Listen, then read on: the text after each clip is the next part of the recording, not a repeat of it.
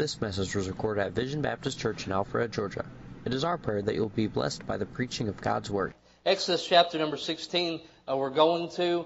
With such a great God and with teaching as simple and plain as it is about complaining, why do we have such a hard time with it? With such a great God, how could we ever be dissatisfied with anything He does? And with the Bible being as clear as it is about complaining, I'm not sure why we're ever involved with it. If I told you I had a cell phone, my cell phone's really great. It does. You get a cheap phone every couple of years. I like the payment plan we have on it. It just doesn't have good reception, which is kind of important for cell phones. But if I was to complain about my cell phone, what would be a question? I tested this today with some teenagers, and they did not say anything normal. But if I was to tell you I was having problems with my cell phone, what would be a common question? You would say, who is your provider? Thank you, Brendan. We didn't even stage that. You would say, who is your provider? Who gives you service? Even if you have a cell phone, we're always curious to know who is your provider that's doing a poor job, because I never want to make them my provider. And I do not want to be the type of person that somebody would walk up to me and they'd say, man, you're miserable. You're always complaining. You're murmuring. Who's your provider? Because I sure wouldn't want him as a provider, because God is my provider. And He cares for us, and He loves us, and He's gracious. In the middle of our complaining, He rains bread upon us.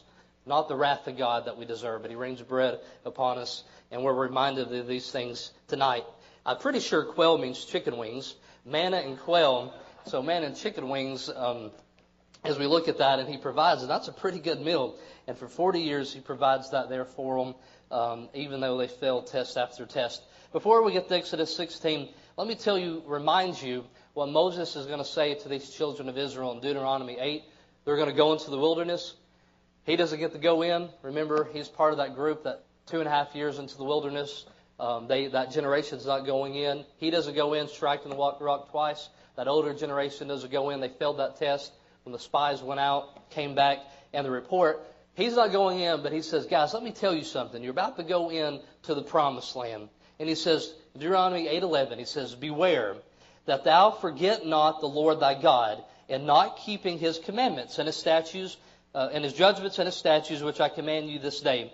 Lest when thou hast eaten and art full, and hast built goodly houses and dwelt therein, and when thy herds and thy flocks multiply, prosperity is happening here, and thy silver and thy gold is multiplied, and all that is multiplied, then thine heart be lifted up.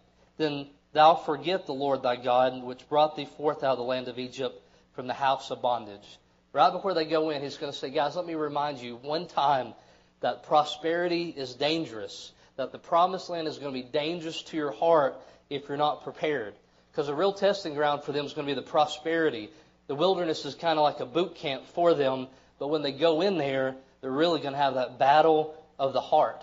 And God's been preparing them. He has no unintentional detours. He doesn't get lost in the wilderness, but He's taking them and He's going for their heart, and He's trying to prepare them for it. Jeff Bush took a man to Argentina just maybe a month ago. Mindy was there, and he's not here, so I don't know if he'll like the story or not. Maybe we'll see if he listens, all right? So the guy wants to see Uruguay, and he's thinking about being a missionary to Uruguay. Well, Jeff decides to take him on the way to Uruguay to maybe the major cities of Argentina. And he's playing People Need the Lord in his radio as he goes. And so Jeff takes the scenic route to Uruguay. And when he gets there, the guy says, are you ready to buy a flag and be a missionary to Uruguay? He says, I'm going to buy a flag, but it ain't the Uruguay. I'm going to Argentina. I tell you, Jeff wasn't unintentional about the route he took to Uruguay. He took the long way around and took him to the major cities and showed him those things. And you know I'm joking, but he had a plan. Well, God also had a plan, and every stop had something to do about their heart, or every challenge that they had to do with something He was preparing their heart for because He loves them. Deuteronomy 8:5 says, you fathers, if you're going to discipline your children, chastisement, discipline, their disciple, instruct, don't you know that I'm going to do that to my children? And so that's what He's doing. He's a father walking, and we see His glory in the clouds, and He's really taking His children by the hand, and He's walking them through the wilderness, and sometimes He stops and He says, my little children, the problem in your heart right now, if it was released in the promised land, would be destructive. The problem in your heart right now, if it goes into the promised land, idolatry will come in from outside and it would destroy you. And he works with it and he's raising them. And as I said, number 14 shows that they weren't ready. The whole class flunked and they were sent back into the wilderness for more training. None of them graduated. They were sent back to school. And so as we look at number 16, we think about the provider. We think of his provision. How many of you know the name of George Mueller? Anybody in here? Good. More of y'all know George Mueller than Mr. Rogers. I learned that on Sunday, and that's a good thing to know, okay? Well, the story goes about George Mueller is that he had the orphanage with children, and one day the lady of the house came and said, "Sir, there's no food for our children today." And he said, "Set the table, bring our kids to the table." And the kids were at the table, and he begins to pray, and there's a knock on the door. He goes to the door, and the guy comes to him, and he says, "Sir, last night I could not sleep, so I went and made 3 batches of bread because I knew you would need it today." And he's taking the bread back to the table, and another knock comes on the door, and he goes there, and it's the milkman. He says, "My wagon broke down. This milk is going to go to waste. I want you to have that."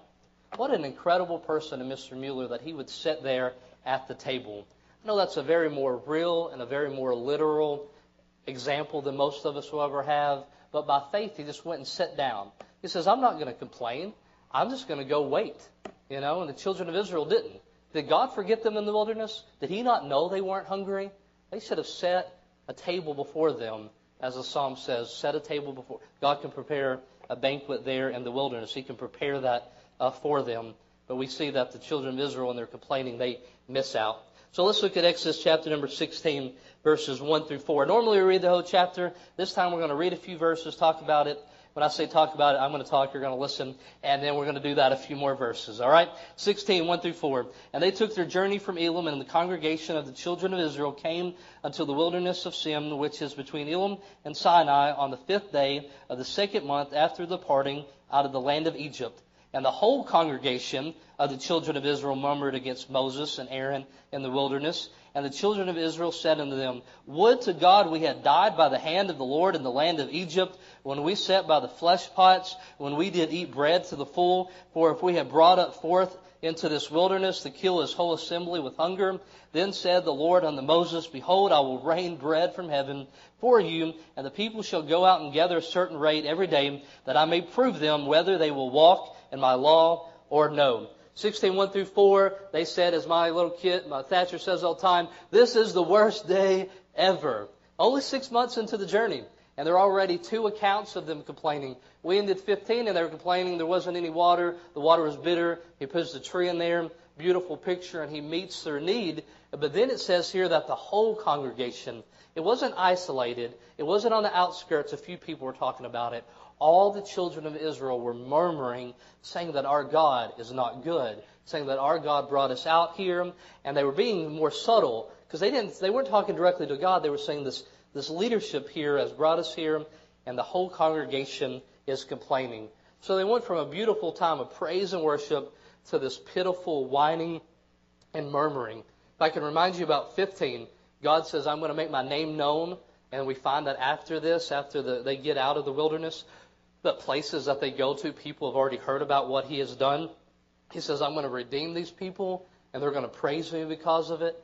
And these people, they learned of their redemption, and they celebrated. Miriam repeated the song, and they danced there. They were so excited, and they talked about it, and people were hearing about it. And the enemy had a plan to make them stop, but God's plans were greater. Everything the enemy planned, God reversed it, and it happened for the children of Israel. And that redemption puts God's glory on display to the whole world. He says, "Look what I've done for my people." And his people said, "Look what my God has done for us." And it was awesome.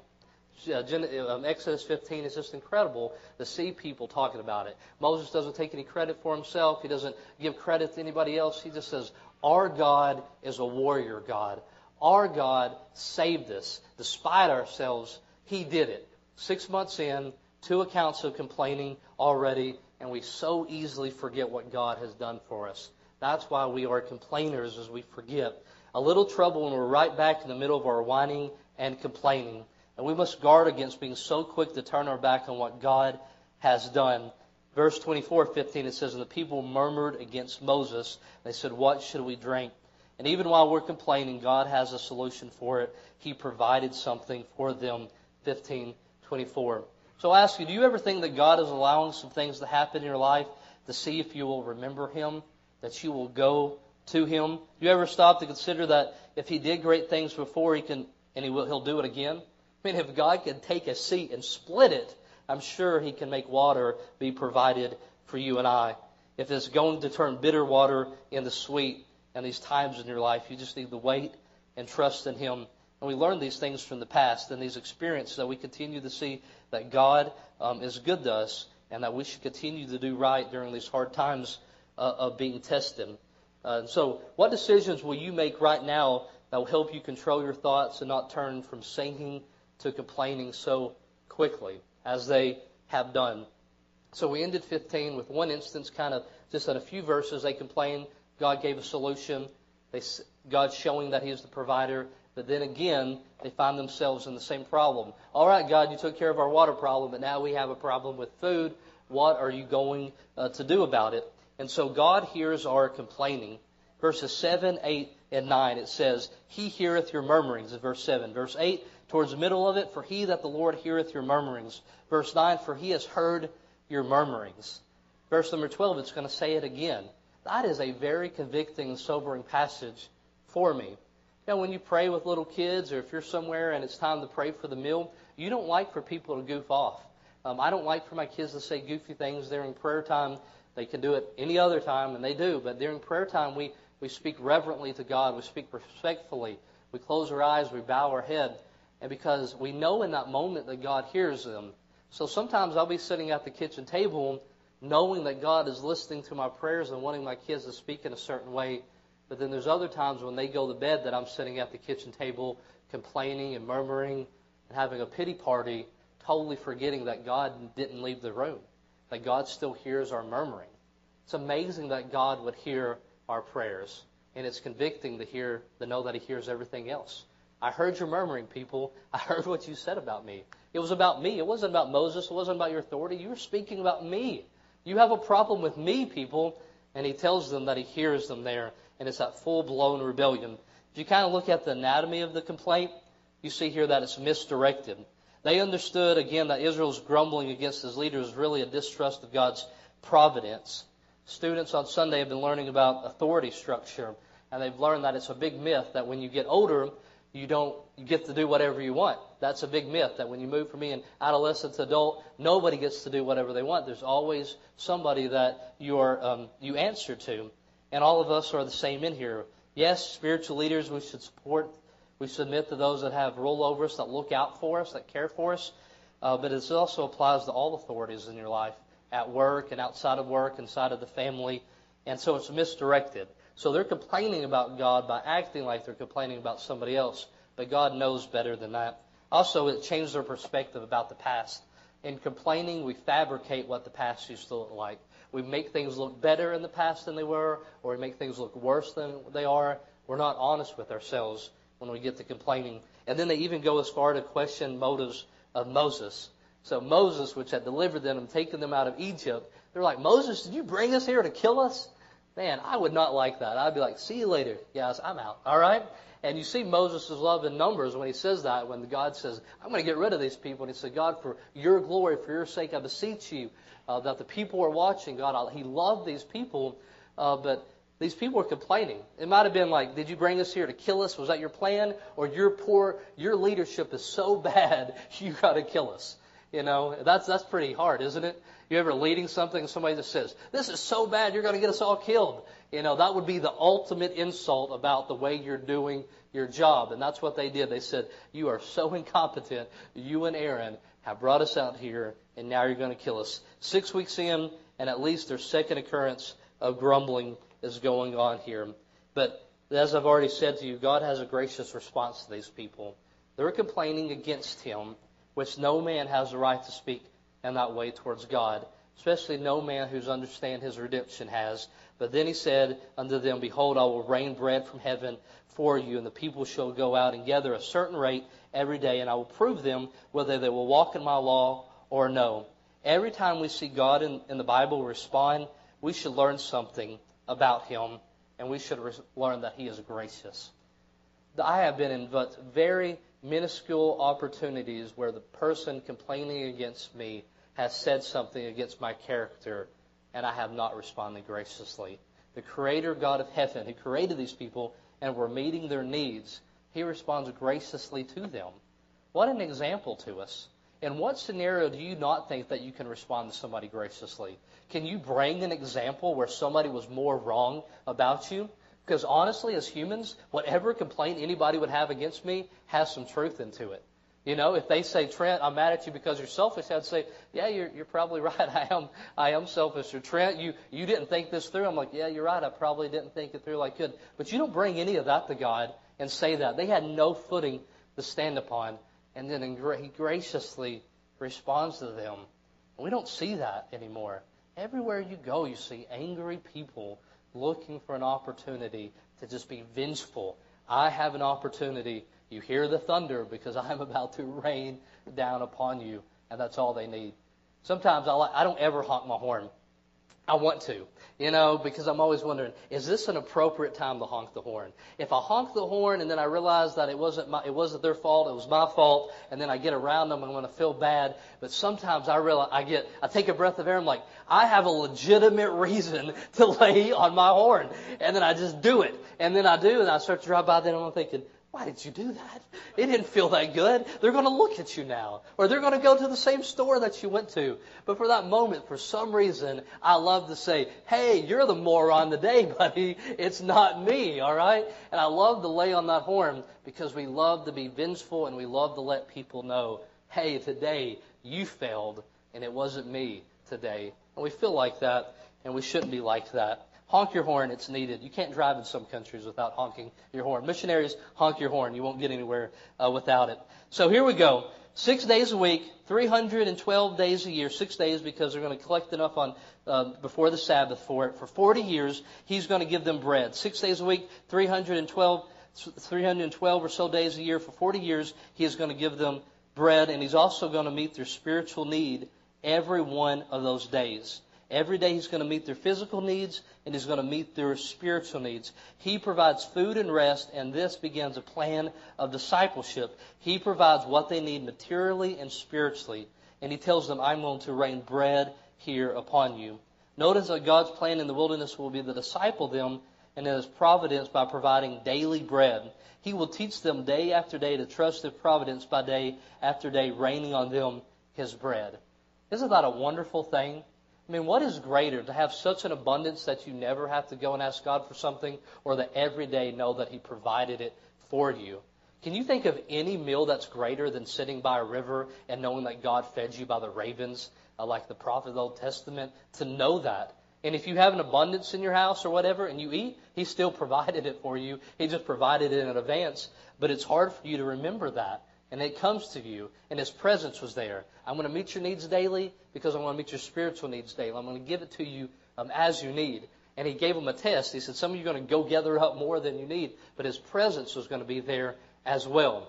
I always joked with my mom, as you know, she was a widow as I was a teenager. My stepdad had passed away in the teenage years, and we always joked with her because the Swans man, that truck would come by. You know what the Swans truck is, the big silver truck that comes by. And my sister would joke and say, you never order more food than we need because you like to see the Swans man, don't you? And he came by, and she always made sure she had an order for the Swans man. And she would hate this illustration, so we'll know if my mom listens to this one as well. But she liked the person providing the food. She liked the company. She liked talking to it. And why would we not think it's a wonderful thing that our God would provide for us daily, that He would give us what He needs, because He gave us His presence with it as well. And so He's going to test them. He says, will they obey Him in terms of specific instructions on A, collecting only what they need for the day, and B, not collecting on the Sabbath day? He establishes a plan to address their heart attitude of Israel in the situation. I thought about getting a cow's heart and showing you what is one of the most dangerous things in the Christian life, and then showing you this heart and saying a selfish, ungrateful heart is such a dangerous thing because it goes completely against our mission statement in life to bring glory and praise to God. But then I realized I'd have to eat the heart or do something good with it, and they're really gross. Verses 6 through 10. So here we got the complaining going on. We have God's gracious response, and then the message will it be received? Verses 6 through 10. And Moses and Aaron said unto the children of Israel, At even when you shall know that the Lord hath brought you out from the land of Egypt, and in the morning then you shall see the glory of the Lord. First time that expression is mentioned in the Bible, the glory of the Lord. And when are they going to see the glory of the Lord? And a daily provision. That's awesome. For he that heareth your murmurings against the Lord, what are we that you murmur against us? And Moses said, This shall be when the Lord shall give you in the evening flesh to eat, and in the morning bread to the full. For that the Lord heareth your murmurings, which you murmur against him. And what are we? Your murmurings are not against us, but they are against the Lord. And Moses spake unto Aaron, and said, Say unto the congregation of the children of Israel, Come near before the Lord, for he has heard your murmurings. And it came to pass, as Aaron spake unto the whole congregation of the children of Israel, that they looked towards the wilderness, and behold, the glory of the Lord appeared in the cloud. So he states the purpose there of what he is going to do. You shall know that the Lord has brought you from the land of Egypt. He tells them this is the whole reason. God's going to display his provision for the people, and he'll display his glory in that provision. And God is revealing his essential nature and his character here.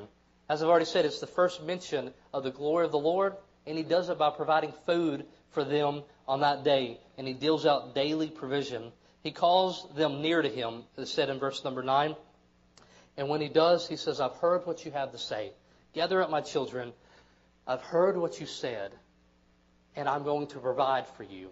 I'm going to give you what you're complaining about because I know what you need, but I'm going to give you what you don't even know that you need. I'm going to give you a constant reminder that I am your provider.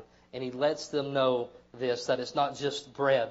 In Deuteronomy chapter number 8, Moses is interpreting what's happening here in the story and what God's trying to teach them. In verse 8 of chapter 8, he says, He humbled them and suffered them to hunger, and fed them with manna which thou knewest not, neither did thy fathers know, that ye might make thee know that man doeth not live by bread only, but every word that proceedeth out of the mouth of the Lord doth man live. He says, guys, you need more than bread, and I'm going to provide both of them, provision and presence. And then Jesus, in quoting Moses in Deuteronomy chapter number 8, we looked at it maybe a month ago, and the temptation there in the wilderness, he says, in quoting Moses, that man doesn't live by bread alone, but every word that proceeds out of the mouth of the Father. And it's not that we just need food. Yeah, the food shows up is that God is provider of that food. Then in verse number 11, the Lord spake unto Moses, saying, I've heard the murmurings of the children of Israel, and speak to them, saying, At even you shall eat flesh, and in the morning you shall be filled with bread, and you shall know that I am the Lord your God. He says, I am going to be your provider. In verse number 15, this is the bread which the Lord hath given you to eat. Before it happens, he says, I've heard you, and I'm going to meet your need. And when it happens, you should recognize where it comes from. And so let's take a close look at him as the provider tonight before we leave and we pray here in a second. Because it's not about manna. It's not about quail. It's about a relationship with the provider. What did they need? They needed to know that God was their provider. Yeah, they needed provision, but they needed to know that God was the provider, and he does that by providing it for them. This phrase, you hear the murmurings there, lets them know, I'm here, I'm very much aware of what's going on. Later on, it's called the bread of heaven, is what manna is called. You know, the word manna just really means, what is it?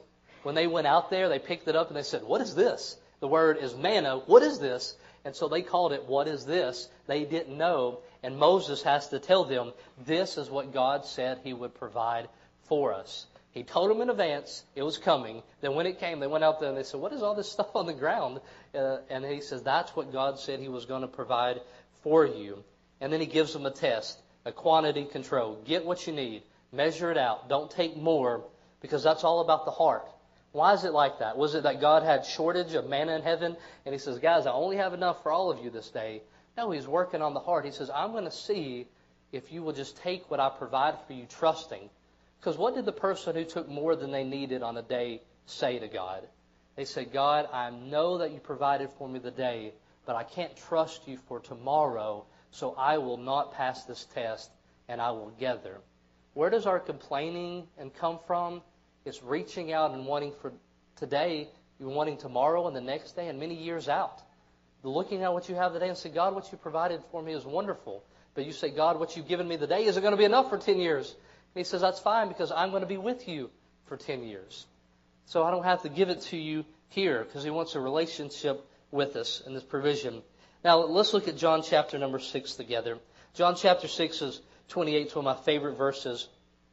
The people in the crowd gather around Jesus. He had already fed them.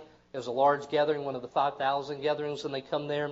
And they ask this question in verse number 28. Hope all of you will turn there and take note of this, because this is where the story of daily provision in the Old Testament comes really to life to you today. Because you're not looking for manna and you're not looking for quail, but you still have a daily dose that God has provided for you that ought to cause you to praise His name. In John chapter number 6, number 28, they asked this question. Then they said, what shall we do that we might work the works of God? And I think that's just a great question. Brendan goes around presenting in churches, and he loves to find a teenager that would say, what do I have to do the works of God? What do I have to do to get involved in this thing? But they weren't paying attention, because in chapter 6:26, just 2 verses before, Jesus answered them and said, verily, verily, I say unto you, you seek me, not because you saw the miracles, but because you did eat of the loaves and you were filled. He says, you guys came here and you didn't want me. You just wanted this provision. You just wanted the bread. You just wanted the meat. But you didn't want me in your life. He states it again in verse number 29. He says, Jesus answered and said, this is the work of God, that you believe on Him whom He hath sent.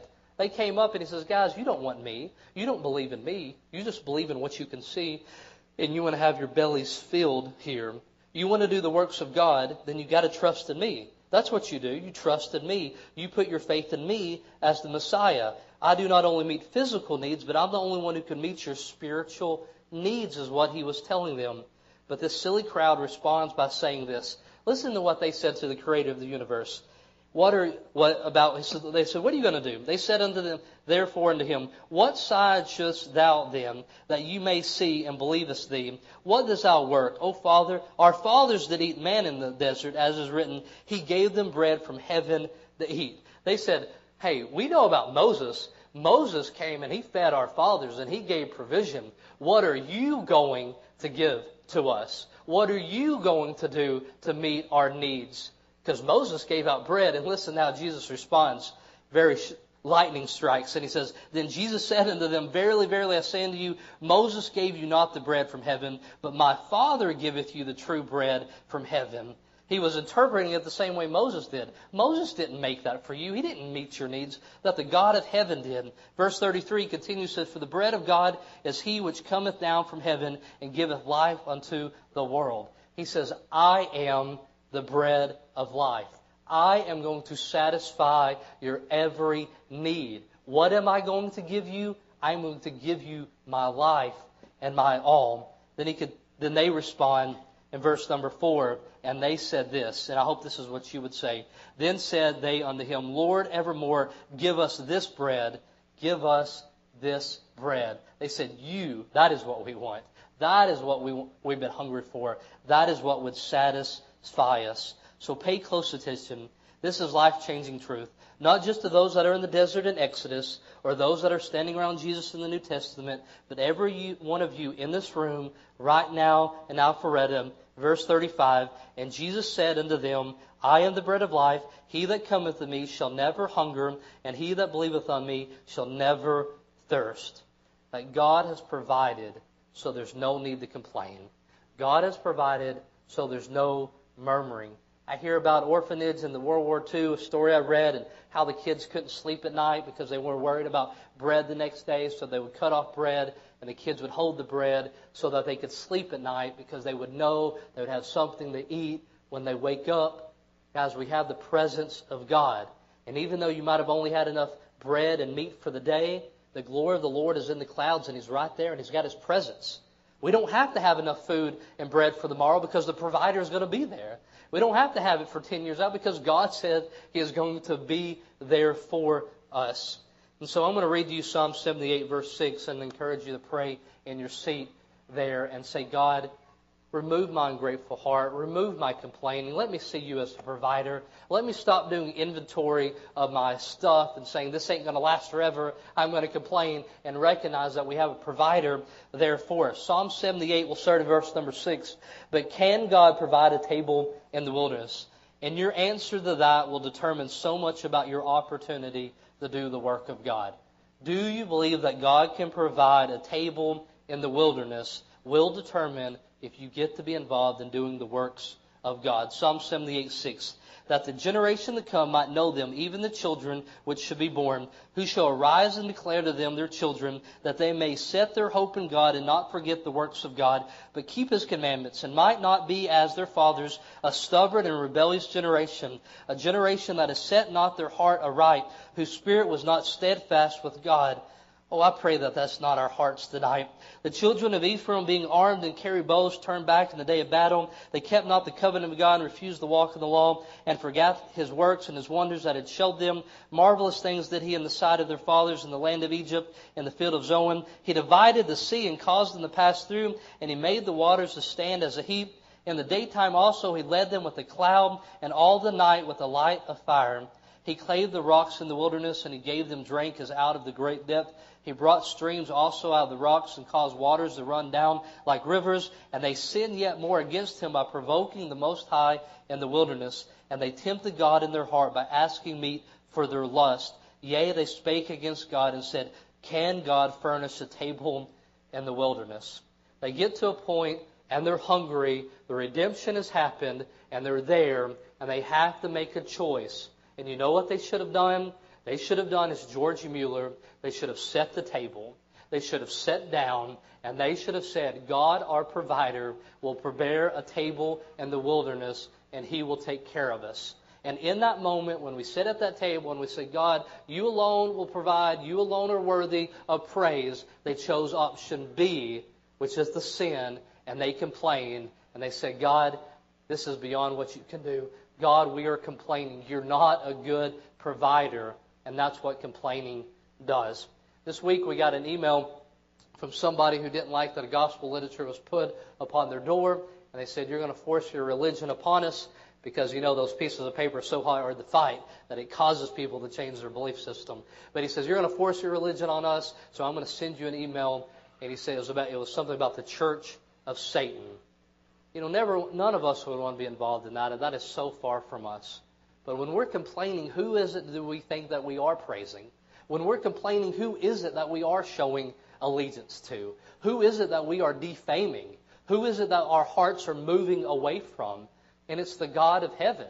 And it's saying, God, You can't provide a table here, and so I'm going to complain, and I will look for somebody else to meet my need.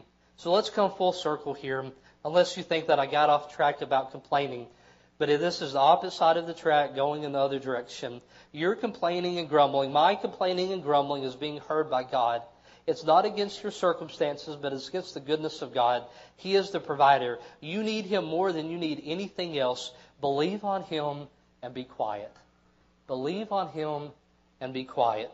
You know, there's a saying, if you can't think of anything good to say, then don't say anything at all. In my house is, if you have nothing good to say, then you need to repent because you're a spoiled brat, and you need to remove the sin in your life so you can see a holy and just God. The kids haven't really caught on to it yet, but that's really what it is. If you have nothing good to say, then that's crazy. If you have nothing good to say, then you need to repent and remove the sin in your life and recognize that our God is a provider. Because as redeemed people, we always have something good to say. We always have something good to talk about. Do you think the provision for them to eat was not coming? Do you really think that God took them out there to kill them? Their ungrateful hearts changed the way they received the gift. Don't complain, just look up. They should have been expecting it because God is good, not because they earned something because of the step of faith they had taken. God said, you think you need provision, but what you need is you need to recognize that I'm your provider. In here today, I don't know what you're complaining about. It's a million different things you can complain about. And you think your circumstances need to change so you'll stop complaining. But the answer is you need to take another look at your provider. And the world is watching us. And they need to know that we have the best provider. We have the only true provider. And what He gives us with His scarred hands will satisfy us. And we need nothing else. Our daily bread, He is here. When we came to Him, He said, well, God, we need something. He says, you have me, and I will satisfy you. So no matter what lack of resources you have, or no matter how bad things are out of control, you have been given Jesus, and He's satisfied your needs. So don't be involved in praise to the opposing team. Don't be complaining and bringing fame to Satan when it belongs to our holy and triune God. So would you find a place in there, make that your altar, make this your altar, and say, God, I see you as my all-sufficient provider. Forgive my heart for the complaining and murmuring, because I know you hear me, and with your help, you will not hear it any longer. Heavenly Father, thank you for your word. Lord, I needed this so much, but you knew this. Lord, I pray right now for my brothers and sisters that we will get a clear view of you as a provider, that we will be people that do not murmur and complain, but we are people that in the middle of the wilderness we will set a table knowing that you will provide for us, because you will never stop loving us, you will never stop being gracious, you will never stop being who you are. This message was recorded at Vision Baptist Church in Alpharetta, Georgia. For more information, log on to www.visionbaptist.com, where you can find our service times, location, contact information, and more audio and video recordings.